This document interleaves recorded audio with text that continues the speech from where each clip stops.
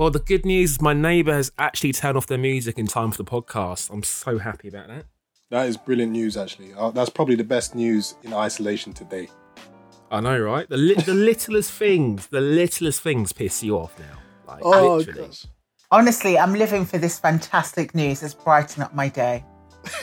I don't know if you can tell the sarcasm. I think a lot of people will be able to tell right now. I mean, I know Recommend took a bit of a break, but I didn't realise we were in the middle of a pandemic as well. Yeah, it's a manic one. It's a mad one. It's a crazy one right now. But how is everyone? I'm good. Do you know what? I think I've gotten used to this whole like working from home, keeping in isolation lark. I mean, I'm naturally quite like a homebody anyway, but even this is a step too far. But this is me. This is long. I'm not gonna lie. Honestly, this is way too long. Juliana, how are you doing in this whole thing? I'm getting fat. Let's just put it that way. Okay, Matt. I hear that. Yeah. I'm eating all the shits. Everything. I'm eating everything. Yeah, but I think it's one or two ways for people. People can really see this time as, all right, cool, I'm gonna lose weight. Or I'm just gonna be like, I don't care. I have no one to impress. Hold on a minute. How are you looking at this time as losing weight? Because I'm not gonna lie. Packet of crisps there, popcorn there, sweet there, a patty in the fridge there, macaroni and cheese for dinner. Bruh. That's what I'd be thinking about. I ain't thinking about losing no damn weight. We're in a fucking pandemic, mate. We're comfort eating. Eating, that's what we're doing. True. I'm not gonna lie, I was comfort eating a lot. I still am. Even though I've got like my own wedding to go to next year. It's a bit peak. I don't think I'm gonna lose enough weight for it, but we'll see what happens. Let's kick it off then. So guys, you are tuned in to a Recommend TV special, but instead of being on YouTube, we have now taken it to a podcast, and it's a little bit different for me because I can't see the lovely guests that I have with me. Well, I can. Yeah, you can. We're doing this on Zoom as well. We can, but we're not in the same room, and it's a little bit difficult. And we don't have one of the members of Recommend TV. He's off doing something, probably chilling or playing PS4. Who knows? Yasin is not with us, but we have the lovely Juliana with us. Oh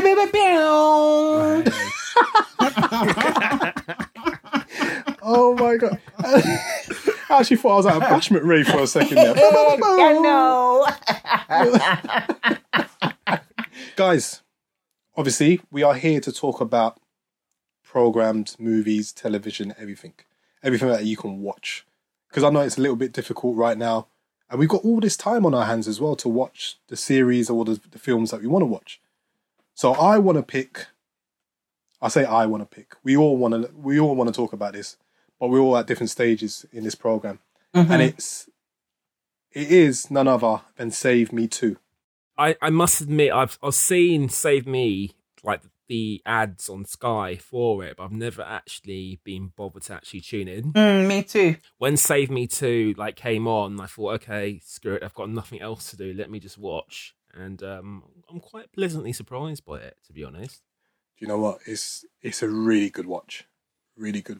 And it's it's obviously written, directed by none other Lenny James, who was in, what's that program on BBC One? Line of Duty, bro. Line of Duty. Waking Dead. Bad Man Waking episode. Dead. Waking Dead. Sorry. What are you saying? Okay. Exactly. Line of Duty. Walking Duty. Dead. That's it. Yes, he was in Walking Dead. Yeah, he was. Good shout. He's still. He was. I think. Yeah, I think he's still in. I ain't watched that show, so I don't know. I've tuned out long ago, man. That show's dead. Listen, you can't be watching Walking Dead during this pandemic, man. It's a bit depressing. It's too surreal. Yeah, too surreal. We're too close. But yeah, no, it's the second series of Save Me 2, obviously written by himself. Obviously, it can be found on Now TV or Sky Atlantic or whatever you really want to watch it on. But I watch it on Sky Atlantic. I am a Sky we keep customer. we keep it legal. We keep it legal. But do we Of though? course.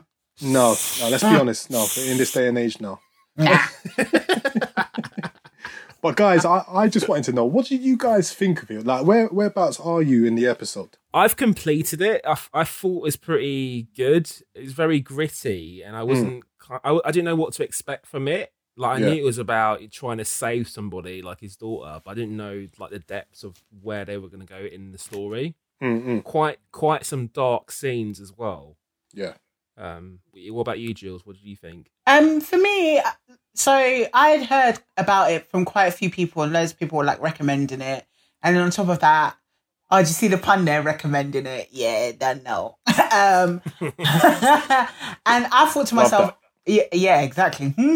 And I was like, it's on my list to watch. And I thought, do you know what? Look, we're in a global pandemic, might as well.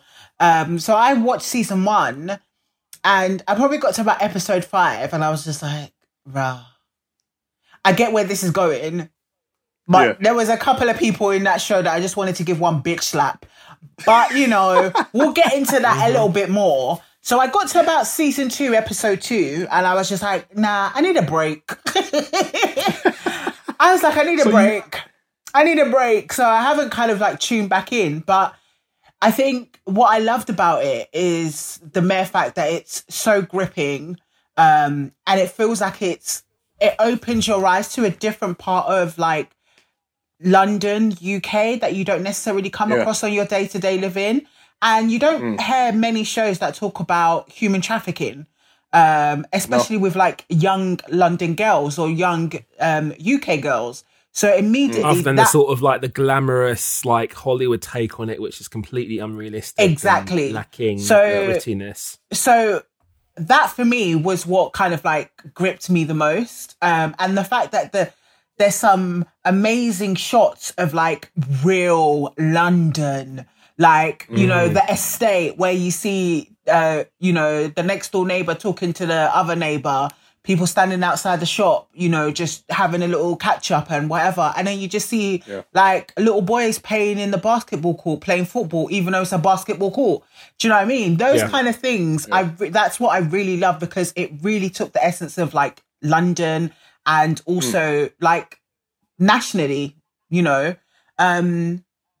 So I enjoyed it, but I'll wait for you guys to chime in and get into what we really didn't like. I really like that you've covered, obviously, the one of the main bits for me as well, personally, was obviously the different sides of London that, you know, you're not too familiar with. There was only one place, and the one place that I knew of is obviously in series 1, where he, I think it's the last episode, where he goes to that snooker place and it's all shut down, and that's where they're bidding for the girls.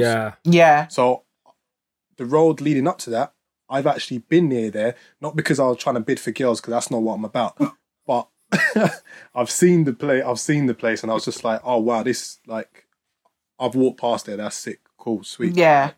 Do you know what I mean? But they don't use your typical places in London. Like, it was really, really well done, and I really like the pub as well, because it's just so, you just don't expect them to shoot somewhere like that. I don't know why. Yeah, and it's part and it's parcel. just very different. Yeah, and it's part and parcel of like the British culture as well, like being in a pub, because people do go to the pub. You know what I mean? It's such a thing that we do. So, and especially like them being inside a pub, it was such a community as well, because it's like, I guess it's the area seen like obviously more working class kind of environment area. It was good to see that there was a community there, and this was their place that they kind of called their home, because they would all come there. They would all come and, you know, catch up, have a laugh, you know. Even like the kids from like the local university would come in there and have their drinks and stuff like that. So that's one thing I noticed as well in the second series. You don't see those uni kids no more. No, you really don't see them You really don't see them. But obviously, I'm not gonna ruin obviously series 1 for people who haven't seen it. Make sure you watch that first before you tune into the second series. But so from watching it, it's very interesting to sort of see like, because obviously the character Nelly is playing a stereotype of like a deadbeat dad who literally just spent his days just like going from woman to woman, not having any responsibilities of his actions, and all this of his like daughter that he hasn't really connected with. Kidnapped, crashes it down. Hear this though, he was never really a father. He was a sperm donor. Like, bruh. Pretty much. He basically gave up his like parental rights when she was 3 years old. So for me, he wasn't a father. He was just literally a sperm donor. So when he was given all this energy, this kind of like built up energy around finding this daughter, bruh, you never met her. Like, she don't know you. That's true. I think it is. This is a very difficult sort of program to watch because you're like, how have you gone from this to now being superhero? Do you know what I mean? And being her savior and trying to find her because you've had no relationship with her in the first place. But it's all. I think it's just that fatherly love that you or that parent love that you always have, even though you've never really been around. It kicks in, and that's what you see with Nelly. Like, you see that I want to find her, I want to be something for her, and it was it's really nice to see. And obviously the first one, the second one in the second series, I feel a certain way about Nelly. So don't get me wrong, I love the whole superhero thing, the superhero dad sort of way of I need to find my daughter, but in this series, I thought he was very, very selfish in the way he did things. So he didn't think about he didn't think about certain consequences, and he didn't think about the people that he got involved as well. Like, he wasn't concerned about their feelings. Very narcissistic. It's like even the people that were already like on a limb with the law were doing favors for him, and he didn't appreciate like the risk they were taking to help him. Honestly, that really pissed me off. He was moving mad. He was really moving mad and reckless. Yeah. And that was what kind of like, I guess, don't get me wrong, he did get along quite far compared to the police in, finding the information. But I feel like he left a lot of casualties behind in the process of what he was doing. And a lot of like lives were damaged as well from it all. And things were revealed, and it's just kind of like you said, it's basically he was being a narcissist. He was just thinking about himself, even though the common kind of like the most important thing to him was finding his daughter, but the way he was going about it, it was completely nuts. It was like, bruh, totally, because I was watching him in his dirty yellow coat. I was watching and I was like, listen, firstly, take off that yellow coat. That coat needs to be taken off and burnt. Jacket, please, you're annoying me with Man's a big man out here and he's looking like Paddington Bear, bruv. Paddington Bear. With his yellow coat. Just missing the red hat. Oh my gosh. Little idiot. This little idiot man that ran around London trying to find his daughter in some big yellow jacket. Idiot. Oh God. If he wanted to be incognito, that would be the worst colour he could have picked. He couldn't be I can't even say the damn word. He couldn't be incognito. He can't. You're there trying to be superhero dad, like I said, but you got this big yellow jacket on, and you're running around, and you're just causing a madness, and you're really not thinking about others enough. And this is the one thing that sat with me, and I you'll probably hear me repeat this for the rest, throughout this podcast. Is he was very selfish, very selfish, and you could tell even like from the first series where he's a womanizer. You know, he had one woman here, but he was on to another one here. And like, he didn't care about who got hurt. He literally just wanted his cake and eating it too. And it's the same with what he was doing in series 2. He didn't care who he got involved. Like, and that's the thing. He didn't even have like a permanent address where he was staying. So he's very like board was dependent on, his flings, innit? When he screws up, he could be kicked out. Yeah. And it's like, it's literally, what's the word? He did a lot of manipulation. Yeah, there was a lot of manipulation. A lot of that. Definitely. And there was nothing in return for the other party. It was kind of like, do you know what? Just do this for me.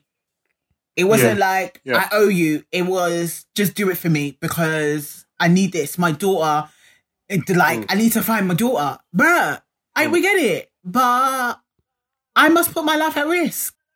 I don't know your daughter. Yeah. You know what I mean? I don't know her. The thing is, it's very true because everyone had their own life that they had to deal with and do things. Talking about someone else, I don't know how you guys feel about this person. I wasn't a big fan of his in the first series, but Melon. Do you remember Melon? Yes. Yeah. Is that the sex offender? I was going to say the paedophile, but let me be tame, I was gonna call him paedophile as well. Oh, okay. To be honest. Yeah. Don't worry. I was gonna call him paedophile as well. But he in the second series, obviously I don't want to give too much away for obviously people who haven't watched it and maybe Juliana, but you see a different side to Melon in this series, and you see how much of a good actor he is. Like he's brilliant. Stephen Graham is top notch, especially with I don't know if you've seen This Is England or like the Channel 4 like TV series of This Is England. And he was in Line of Duty the last season, bruv. Oh yes. So man. It's probably from that then is how they've actually come together and worked together as well again. But I thought Melon was, you saw a character who was very vulnerable, who just wanted to prove himself, not just to his missus, but to obviously himself and others. But you saw him in a very vulnerable place, but you felt sorry for him, even though you're kind of like, but this is what you did. Do you know what I mean? But this is what pissed me off was with Nelly and Melon was like Nelly was literally kind of making him go onto the dark web to find his daughter, knowing the fact that he's trying to get away from that. Yes. And he's still pushing him. Where's the accountability in that? Again, selfless. I mean, it's just selfish. Just utter selfish. But then again, in saying that though, I do believe that Melon was secretly on those dark web websites before. And I'm going back to season 1. Oh, yeah. That's true, yeah. And stuff. So I felt like he used that as an excuse for him to say like, oh yeah, but I was looking for your daughter and I'm going to help you find your daughter. But man was really out there looking for himself. Do you know what I'm saying? I mean, the keywords he was typing in, like clearly, he was for himself, not just to help with the efforts. Oh yeah. He was doing his nastiness in the first series, and you could see that. But in the second series, you did not see that sort. You did not. Basically, when you cut a melon in half, there's one half. You might get a bad half, but you actually saw the good half of this melon in this series, which I really liked. The fresh half and the spoilt half. Yeah, man. Stephen Graham was just an absolute ledge for in this series. Just an absolute ledge. Did anyone think that Claire, like Nelly's ex, the rich husband, had anything to do with the disappearance? Oh, 100%. Initially. 100%. It looked very suspect. Yeah, it did. I thought it did. It did to a certain extent, but then I was just like, something's not quite right about it. So I was just like, I was a bit unsure because I can see that he clearly cared for the girl because he said that to him she was his daughter. But at the same time, I was just like, what are you really hiding here? And obviously, it was revealed that he got mixed up in some shit and he owes people money. Spoiler alert if you ain't watched it. But yeah, so it's kind of like, oh, okay, that makes sense. So there's another layer to the story. Do you get what I'm saying? Yeah. But in saying that, even though we kind of like, it slowly revealed who was responsible for getting her, putting her into the wrong hands, we know who it is. It still felt kind of like this world is bigger than what we kind of like see at the moment. Do you get what I'm saying? I wouldn't be surprised. Totally. I wouldn't be surprised. I don't know if it's revealed in season 2 because I ain't finished it. I wouldn't be surprised if the drug ring that the stepfather has been involved in is actually also responsible for trafficking young girls. I wouldn't be surprised. You'll have to watch to find out. Okay, see, there we go. But then, to be honest, if I'm right, what's his real name? Lenny James? Lenny James. Yeah. Lenny James, get me on your writing team because I'm a Bannerman psychic, bruv. Lenny James. Do you know what? Lenny James is a brilliant writer. And I think for a British drama, it's probably one of the best British drama I've seen in a long, long time. Like, I just had to, put my hand up and be like, you know what, Lenny James, he did well with that. I was, every episode, you're kind of like, it's just, you just see really good writing and you see really good acting as well. But, that's all I can say about it, man. I think it's up there. It's just as good as Line of Duty. I definitely recommend it. I think Sky are really pushing the envelope with UK dramas and the quality that they're pushing out. I'm quite impressed so far. Yeah. So if you're locked down in quarantine, definitely check out Save Me and Save Me Too. Defo. Talk about being impressed. Who impressed you in with their acting? Mine was Melon. I saw a different side of Melon, but who did you guys have a favourite? I think for me, it would have to be the main character, surprisingly, even as much as I hate him. The mere fact, the reason why I feel like his acting was top-notch is because it takes a lot. At the end of the day, sometimes the main character, how a lot of people write the main characters, that they want you to like the main character. He's lovable. Yeah. They're lovable. You feel sorry for them. You know what I mean? They can never do no wrong in your eyes. Whereas for me, like the way Nelly was written is that, oh my God, yeah, we got to help. Like, I get why he's doing it, to the point where you're like, brother, you're doing the most. Like, you're angry with the way he's doing things. So I think his character really sent me on an emotional roller coaster, because I was just like, do you know what? I feel you, but then I'm like, for fuck's sake, sorry, excuse my language. Like, you're, bruh. Like, why is no one punched you yet?